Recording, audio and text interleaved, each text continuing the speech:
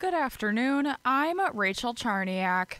Governor Tony Evers delivers his budget address tonight. The address to a joint session of the legislature kicks off the process of putting together a 2-year budget. State Representative Lee Snodgrass. The next, few months are really going to be Democrats and Republicans kind of going back and forth on finding sort of the compromise. The spending plan from the Democratic governor will go to the legislature's Joint Finance Committee. After the Republican-controlled legislature is done, it goes back to the governor, who can sign it, veto it, or make specific changes.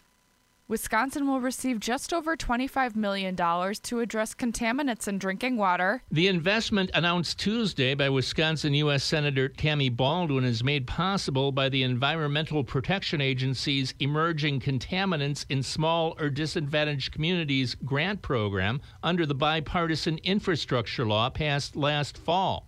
The funds will promote access to safe and clean water in small, rural, and disadvantaged communities in the state. In 2023, Baldwin helped bring in over $8 million for several communities in the northern part of Wisconsin for remediation of contaminants, including the forever chemicals PFAS in their drinking water.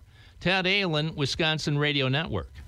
February is Black History Month, which can be celebrated by supporting Black-owned businesses in the community. Philip Bennett owns 4 businesses in Appleton, the Cozy Corner restaurant off of College Avenue, and Envy Fits and Fashion, Legends Cuts and Styles, and the Cozy Express, which are all in the Fox River Mall. Bennett says his youth helped with his success. It goes back to being a youngin' and not having much. You always had to hustle, so you be interested in figuring out what was your niche to make money. At the Cozy Corner downtown, they're highlighting other local Black-owned businesses this month by spreading the word to customers and handing out information.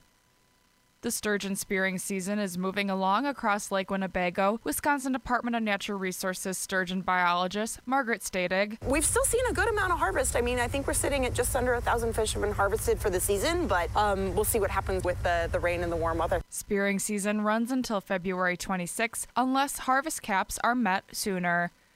Now, here's your Fox 11 weather update. Temperatures will continue to fall throughout the afternoon, and as we wrap the day up, we'll be down in the mid-30s. Winds also very blustery, turning to the northwest. For tonight, the winds calm down, mainly cloudy, a low of 22. Thursday, cloudy and breezy again, high of just 25, and snow showers possible, mainly south of Green Bay. A couple inches are possible.